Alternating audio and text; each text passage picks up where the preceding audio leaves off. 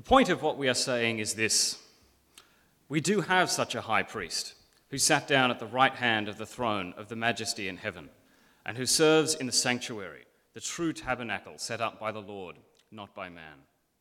Every high priest is appointed to offer both gifts and sacrifices, and so it was necessary for this one also to have something to offer.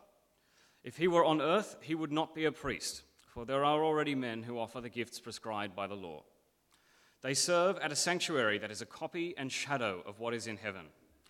This is why Moses was warned when he was about to build the tabernacle. See to it that you make everything according to the pattern shown you on the mountain. But the ministry Jesus has received is as superior to theirs as the covenant of which he is mediator is superior to the old one, and it is founded on better promises. For if there had been nothing wrong with that first covenant, no place would have been sought for another. But God found fault with the people and said, "The time is coming, declares the Lord, when I will make a new covenant with the house of Israel and with the house of Judah. It will not be like the covenant I made with their forefathers when I took them by the hand to lead them out of Egypt, because they did not remain faithful to my covenant, and I turned away from them, declares the Lord. This is the covenant I will make with the house of Israel after that time, declares the Lord. I will put my laws in their minds and write them on their hearts. I will be their God, and they will be my people. No longer will a man teach his neighbor or a man his brother, saying, 'Know the Lord,' because they will all know me, from the least of them to the greatest. For I will forgive their wickedness and will remember their sins no more." By calling this covenant new, he has made the first one obsolete, and what is obsolete and aging will soon disappear. Now the first covenant had regulations for worship and also an earthly sanctuary. A tabernacle was set up. In its first room were the lampstand, the table, and the consecrated bread. This was called the holy place. Behind the second curtain was a room called the most holy place, which had the golden altar of incense and the gold-covered ark of the covenant. This ark contained the gold jar of manna, Aaron's staff that had budded, and the stone tablets of the covenant. Above the ark were the cherubim of the glory, overshadowing the atonement cover. But we cannot discuss these things in detail now. When everything had been arranged like this, the priests entered regularly into the outer room to carry on their ministry. But only the high priest entered the inner room, and that only once a year, and never without blood, which he offered for himself and for the sins the people had committed in ignorance. The Holy Spirit was showing by this that the way into the most holy place had not yet been disclosed, as long as the first tabernacle was still standing. This is an illustration for the present time, indicating that the gifts and sacrifices being offered were not able to clear the conscience of the worshipper. They are only a matter of food and drink and various ceremonial washings, external applications, applying until the end of the new order. When Christ came as high priest of the good things that are already here, he went through the greater and more perfect tabernacle that is not man-made, that is to say, not a part of this creation. He did not enter by means of the blood of goats and calves, but he entered the most holy place once for all by his own blood, having obtained eternal redemption. The blood of goats and bulls and the ashes of a heifer sprinkled on those who are ceremonially unclean sanctify them so that they are outwardly clean. How much more then will the blood of Christ, who through the eternal Spirit offered himself unblemished to God, cleanse our consciences from acts that lead to death, so that we may serve the living God? For this reason, Christ is the mediator of a new covenant, that those who are called may receive the promised eternal inheritance, now that he has died as a ransom to set them free from the sins committed under the first covenant. The law is only a shadow of the good things that are coming, not the realities themselves. For this reason, it can never, by the same sacrifices repeated endlessly year after year, make perfect those who draw near to worship. If it could, would they not have stopped being offered? For the worshippers would have been cleansed once for all, and would no longer have felt guilty for their sins. But those sacrifices are an annual reminder of sins, because it is impossible for the blood of bulls and goats to take away sins. Therefore, when Christ came into the world, he said, "Sacrifice and offering you did not desire, but a body you prepared for me. With burnt offerings and sin offerings you were not pleased. Then I said, 'Here I am. It is written about me in the scroll. I have come to do your will, O God.' First he said, "Sacrifices and offerings, burnt offerings and sin offerings you did not desire, nor were you pleased with them, although the law required them to be made." Then he said, "Here I am, I have come to do your will." He sets aside the first to establish the second, and by that will we have been made holy through the sacrifice of the body of Jesus Christ once for all. Day after day, every priest stands and performs his religious duties. Again and again, he offers the same sacrifices, which can never take away sins. But when this priest has offered for all time one sacrifice for sins, he sat down at the right hand of God. Since that time, he waits for his enemies to be made his footstool, because by one sacrifice he has made perfect forever those who are being made holy. The Holy Spirit also testifies to us about this. First, he says, "This is the covenant I will make with them after that time, says the Lord. I will put my laws in their hearts, and I will write them on their minds." Then he adds, "Their sins and lawless acts I will remember no more. And where these have been forgiven, there is no longer any sacrifice for sin." Therefore, brothers, since we have confidence to enter the most holy place by the blood of Jesus, by a new and living way opened for us through the curtain, that is his body, and since we have a great priest over the house of God, let us draw near to God with a sincere heart, in full assurance of faith, having our hearts sprinkled to cleanse us from a guilty conscience, and having our bodies washed with pure water. Let us hold unswervingly to the hope we profess, for he who promised is faithful. Lord God, we pray this morning that your Holy Spirit would help us to understand this passage of Scripture which you've preserved for our benefit. May we understand it, and may it also inform the way we then live as New Testament believers under the new covenant, trusting in Christ, our great high priest. Amen. It will not have escaped your attention that we live in an era of incredible technological change. Nothing stands still. There is this relentless drive to improve products, to reduce size and to increase functionality. The message of much advertising is relentless. It says, this is better than what you have, and you need it. No sooner have you unpacked your iPhone 9 from its packaging, and you're being told there's an iPhone 10, which now has 3 cameras and not 2, as your iPhone 9 has. And you realize the iPhone 10 is better. Well, I've entitled this sermon, "Better by Far," because that is the message of this New Testament letter, Hebrews. It aptly summarizes its main point. Let me remind you of to whom it was written. It's written to Jewish Christians, and they are being tempted to turn away from Christ. They are receiving some quite and mounting persecution for their faith. And they're being sorely tempted to turn from Christ and to turn back to Judaism. And then life, they think, will get easier. Hence, the message of the letter is clear. Whatever you do, don't renounce Christ. Whatever you do, don't go back, because Christ is better by far than anything that's preceded him. You see, God's law was at the heart of Old Testament Judaism. But we see that actually God's law was just a shadow pointing to the greater reality of Christ. Chapter 10, verse 1. The law is only a shadow of the good things that are coming, not the realities themselves. Christ is far better. Don't go back to the Old Testament law. Don't go back to Old Testament Judaism. Remain faithful to Christ at all costs.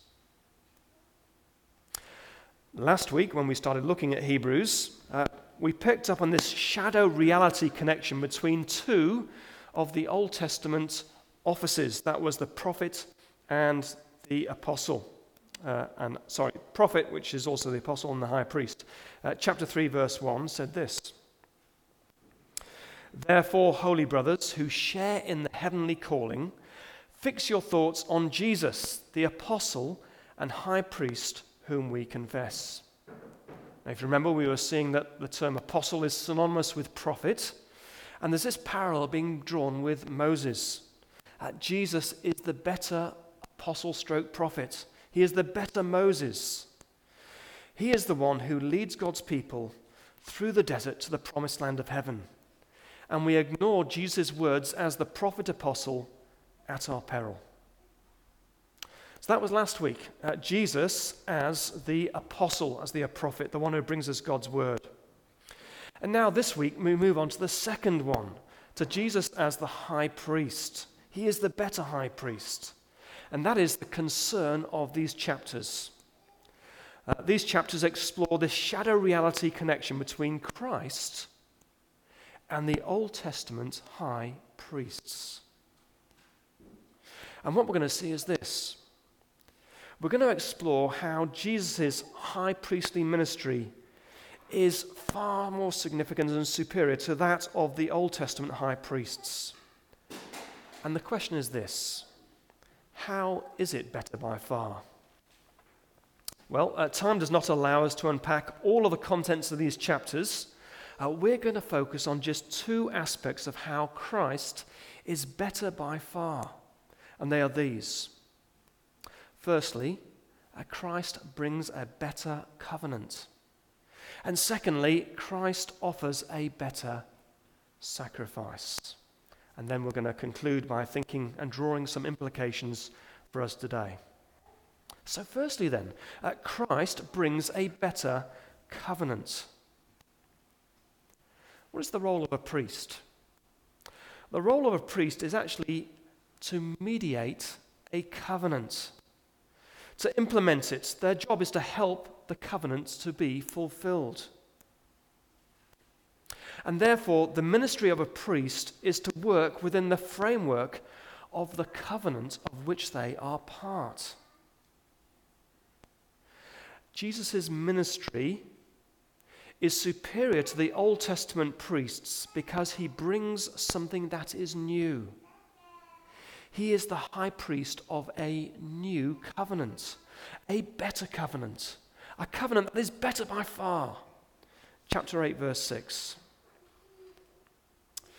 But the ministry Jesus has received is as superior to theirs as the covenant of which he is mediator is superior to the old one, and it is founded on better promises. So, there is an old covenant, but with Jesus there is now a new covenant. And the new covenant is based on better promises than the old covenant. What were the promises of the old covenant? And how were they better to the promises of the new covenant? Before we go any further, it is worth clarifying what is meant here by old covenant. Because as we've seen in our overview sermon series, there are various covenants in the Old Testament. If you remember, there's the covenant through Abraham, the covenant through Moses, the covenant through David. Now, when Hebrews talks about the Old Covenant, it is referring specifically to the covenant given through Moses at Sinai. In other words, it's the Ten Commandments and all its associated laws and institutions. So when it's referring to the Old Covenant here, it's not referring to the covenants of Abraham and David, for example. Primarily, it's talking about the covenant through Moses. Now, here's the question. What was the promise, therefore, of this covenant, this old covenant given through Moses? And I can summarize the promise offered by the old covenant through Moses in one pithy little sentence. Do this, and you will live. Do this, keep the law, and you will live. You will have all of God's blessing. If you keep all of the law all of the time, then you will inherit all of God's blessings, all of those things he promised through the covenant with Abraham. But do you see where the responsibility lies? Do this. The responsibility lies with the people. The finger is pointing at them. But therein is the problem. Because the people consistently proved they could not do this. They couldn't keep the law. The people constantly faltered and failed. They were unable to remain faithful to that old covenant. You see, rather than obtaining the blessings through obedience, they incurred the curses through disobedience, and hence a new covenant was required. Chapter 8, verse 7. For if there had been nothing wrong with the first covenant, no place would have been sought for another. But God found fault with the people and said, "The time is coming, declares the Lord, when I will make a new covenant with the house of Israel and with the house of Judah. And it will not be like the covenant I made with their forefathers, when I took them by the hand to lead them out of Egypt, because they did not remain faithful to my covenant, and I turned away from them, declares the Lord." So what is this new covenant? And what are the better promises on which it is founded? Chapter 8, verse 10. "This is the covenant I will make with the house of Israel after that time, declares the Lord." And the writer of Hebrews then goes on to effectively quote the promised new covenant from the Old Testament. He quotes Jeremiah 31. Now, if you were with us back in August in our overview sermon series, we looked at this same promise issued through the prophet Ezekiel in Ezekiel chapter 36. It's the same promise. You see, the covenant through Moses pointed the finger at the people. The responsibility to keep it was on their shoulders. Do this, and you shall live. You will be blessed.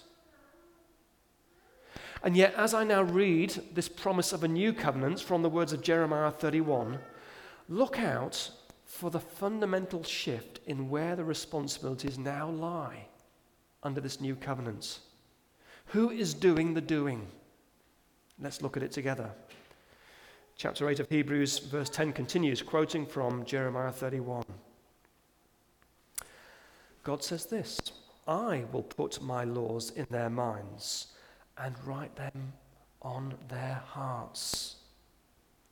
Who is doing the doing? It is now God. And God, in so doing this doing, will address the heart of the problem.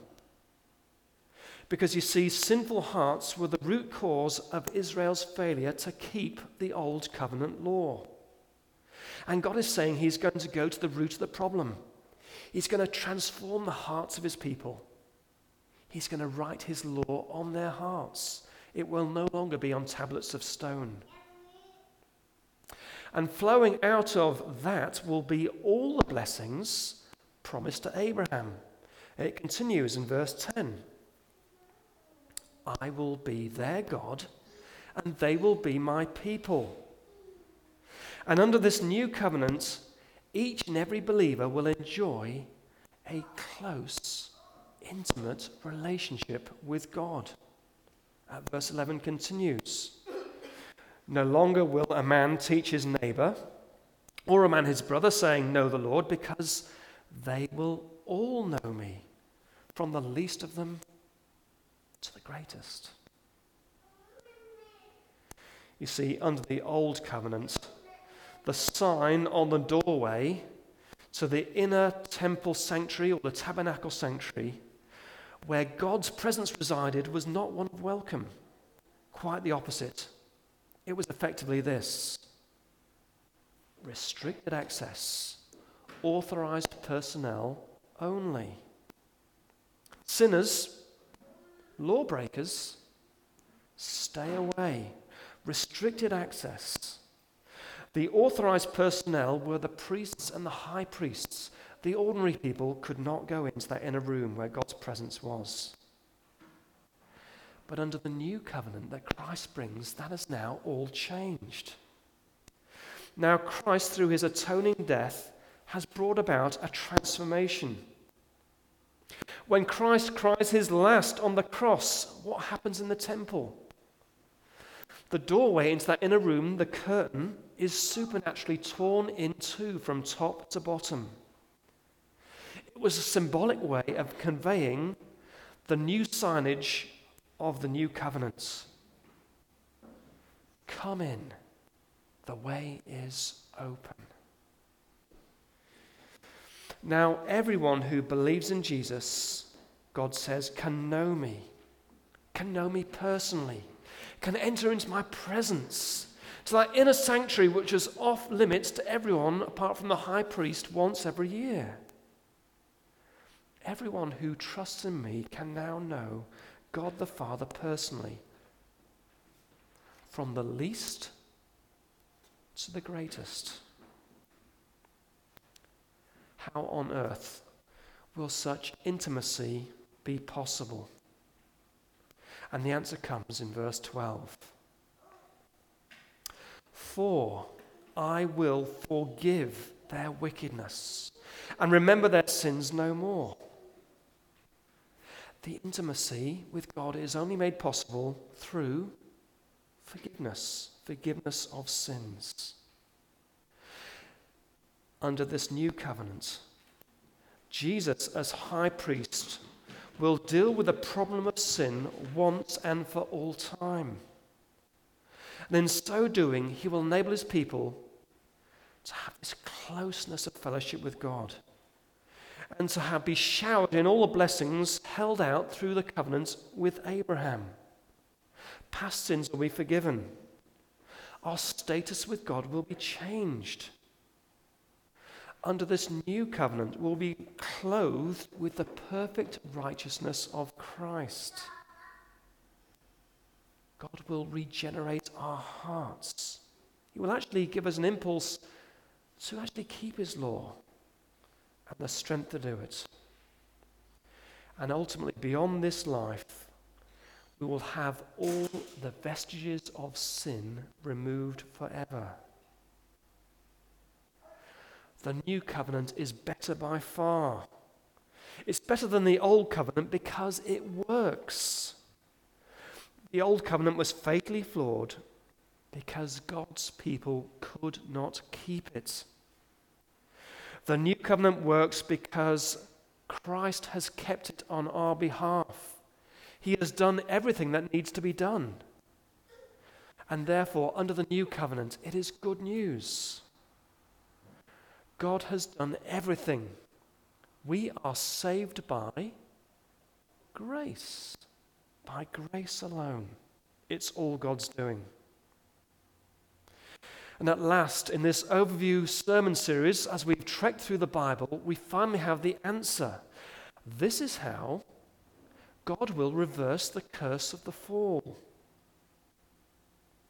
But there is more to ponder. How does Christ's high priestly ministry make forgiveness of sins possible? How does he do it under this new covenant? Chapter 9, verse 22 points to what is required. It says this: without the shedding of blood, there is no forgiveness. Without the shedding of blood, forgiveness is not possible. We know, don't we? Sin bars sinners from entering God's presence. That was the presenting problem throughout the whole of the era of the Old Covenant.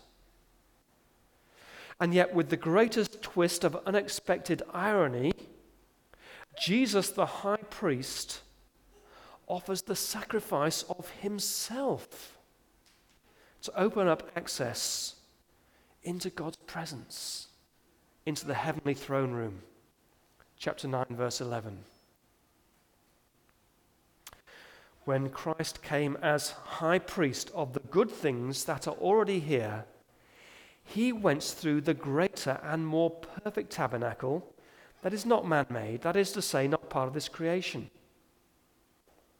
He did not enter by the means of the blood of goats and calves, but he entered the most holy place once for all by his own blood, having obtained eternal redemption. Of course, it's Christ's blood shed that brings forgiveness of sins. And of course, it's Christ's blood shed that inaugurates this new covenant. You may remember in our communion service, whenever we have it, we quote Jesus' words uttered to his disciples during his Last Supper, just before he goes to the cross. And what did Jesus say in that Last Supper? Holding up the cup, he said, "This cup is the new covenant in my blood, which is poured out for you." His blood shed inaugurates the new covenant. And the shedding of Christ's blood is a ransom payment that settles the sinner's debt accrued under the old covenant. You see, Christ's blood unlocks the bounty of God's blessing under the new covenant. Chapter 9, verse 15. For this reason, Christ is the mediator of a new covenant, that those who are called may receive the promised eternal inheritance, now that he has died as a ransom to set them free from the sins committed under the first covenant. So, that's what Hebrews chapter 8 to 10 says.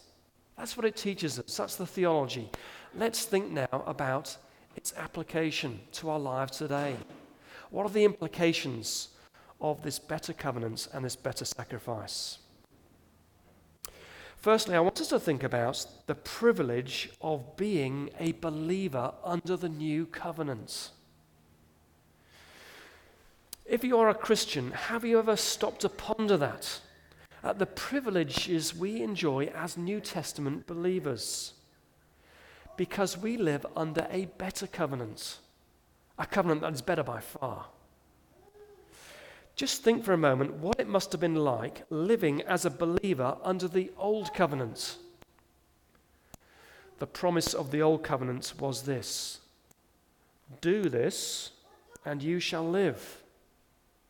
But that was a heavy burden, and that was a hollow promise, because they couldn't do it. And in the end, the old covenant had a rather depressing function. Really, it pointed to the people's failure. It pointed to the magnitude of their problem. It pointed to their sinful hearts. The old covenant was like a disappointing school report. Its message was always written large in red ink. F-A-I-L. Fail. And at various points in this passage, we just get this little glimpse into the inner world of the Old Testament believers. At various points in this passage in Hebrews, mention is made, did you notice, of guilt and a heavy conscience. Look at chapter 9, verse 9 again. The gifts and sacrifices being offered were not able to clear the conscience of the worshipper. They're only a matter of food and drink and various ceremonial washings, external regulations, applying until the time of the new order. The issue of guilt and conscience comes up again in chapter 10, verse 1. The law is only a shadow of the good things that are coming, not the realities themselves. For this reason, it can never, by the same sacrifices repeated endlessly year after year, make perfect those who draw near to worship. If it could, would they not have stopped being offered? For the worshippers would have been cleansed once for all and would no longer have felt guilty for their sins. But those sacrifices are an annual reminder of sins, because it is impossible for the blood of bulls and goats to take away sins. Do you think it would have been a comfortable existence to live as a believer under the old covenant? It'd be a heavy load. Conscience and guilt weighed down all the time. Of course, assuaged temporarily through the sacrifices which you'd give and the priest would give on your behalf. But the guilt returns with a repeated offense. And yet we have the privilege of living under the better covenant. Because the shed blood of Christ under the new covenant means we don't have to live in guilt. The shed blood of Christ is powerful to cleanse the deepest offense. Guilt says, I did bad. Guilt is tied to sin. What is the cure for guilt? Forgiveness. Forgiveness says your sins are paid for. You can go free from the guilt. And the cross makes forgiveness possible. The cross inaugurates the new covenant. And Christ's blood frees us from the guilt and liberates us to serve God. Chapter 9, verse 14. How much more then will the blood of Christ, who through the eternal Spirit offered himself unblemished to God, cleanse our consciences from acts that lead to death, so that we may serve the living God? The blood of Christ cleanses our consciences. If you are carrying guilt this morning as a Christian, it is not necessary. The antidote has been provided. It's in the new covenant. And Jesus has brought this new covenant about. And it's a better covenant, a covenant which is better by far. Forgiveness is on offer. All you have to do is to seek it. All you have to do is to say, God, please forgive me. And where possible, where you can put the wrong right with those other human beings you offended, to say to them, please forgive me.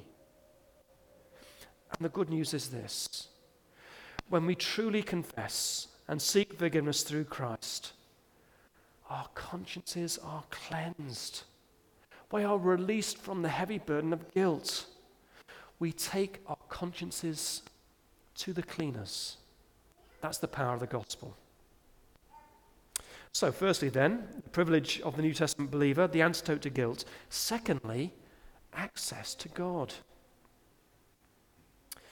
You see, when we come to faith in Christ, we are joined with him, and we can now follow him into the throne room of heaven.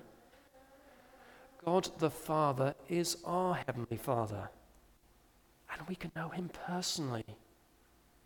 We don't need any priest or other intermediary apart from Christ, our great high priest. We have the privilege of access into God's presence and intimacy with him, which the average Old Testament believer could never, ever dream of. For them, the signage at the entrance to the inner throne room in the temple and the tabernacle was restricted access. Only the high priest could enter into there, and only once a year. And yet under the new covenant, we have access into the throne room of heaven. The new signage says, welcome, come in. Chapter 10, verse 19. Therefore, brothers, since through the blood of Jesus we have confidence of entrance into the sanctuary by the new and living way opened for us through the veil, that is his flesh. And since we have a great priest over the house of God, let us approach with a sincere heart and in absolute trust, with our hearts sprinkled clean from an evil conscience and our bodies washed in pure water. Let us hold unwaveringly to our confession that gives us hope. For he who made the promise is trustworthy. Does that make your hearts sing this morning? Is that not a cause for heartfelt gratitude and worship of Christ? We enter the very presence of God, and he opens the way for us. The final consideration in closing is this.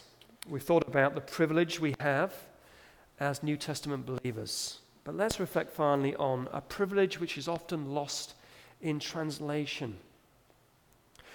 Tragically, not everyone understands this progression from the old covenant to the new. Not everyone takes delight in the betterness of the new covenant. Many still live as if they were under the old covenant.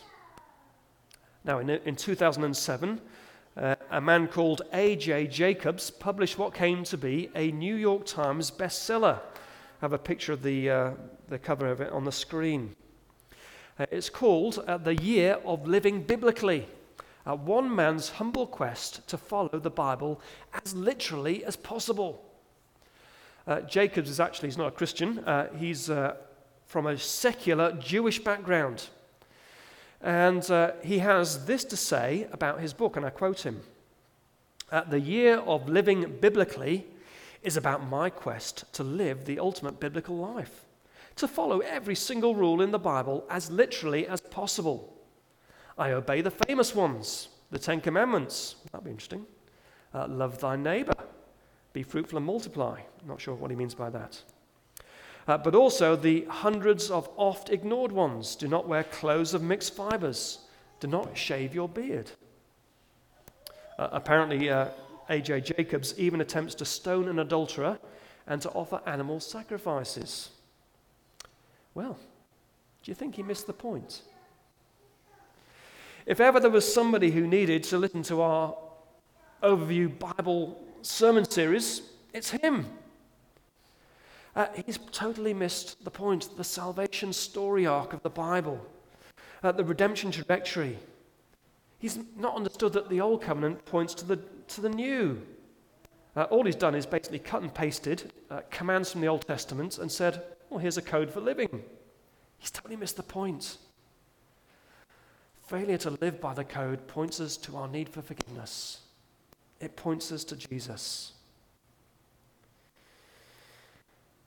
That's why it is really sad to hear of churchgoers for whom their Christianity is merely legalism.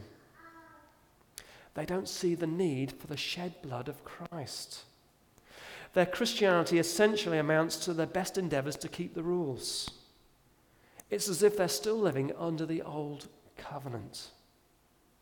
And yet Christ calls them to a new covenant and to a release from guilt and to a better way, the only way.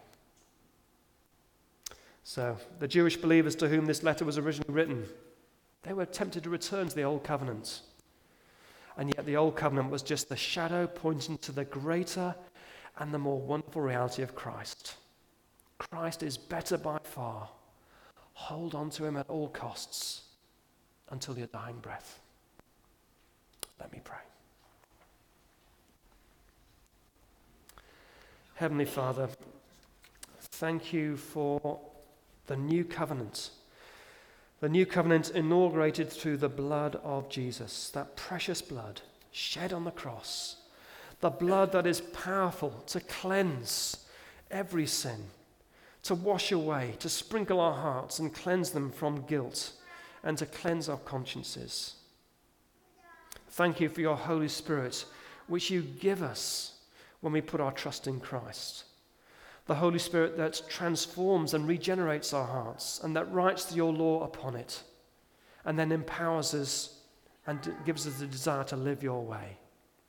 Help us, we pray, to continue to live a life digging ever deeper on the privileges we have as New Testament believers. Help us not to lose sight of these privileges. Help us to marvel in them ever more deeply, and for that to give us energy and joy as we continue on our life's journey, trusting Christ every step of the way. Amen.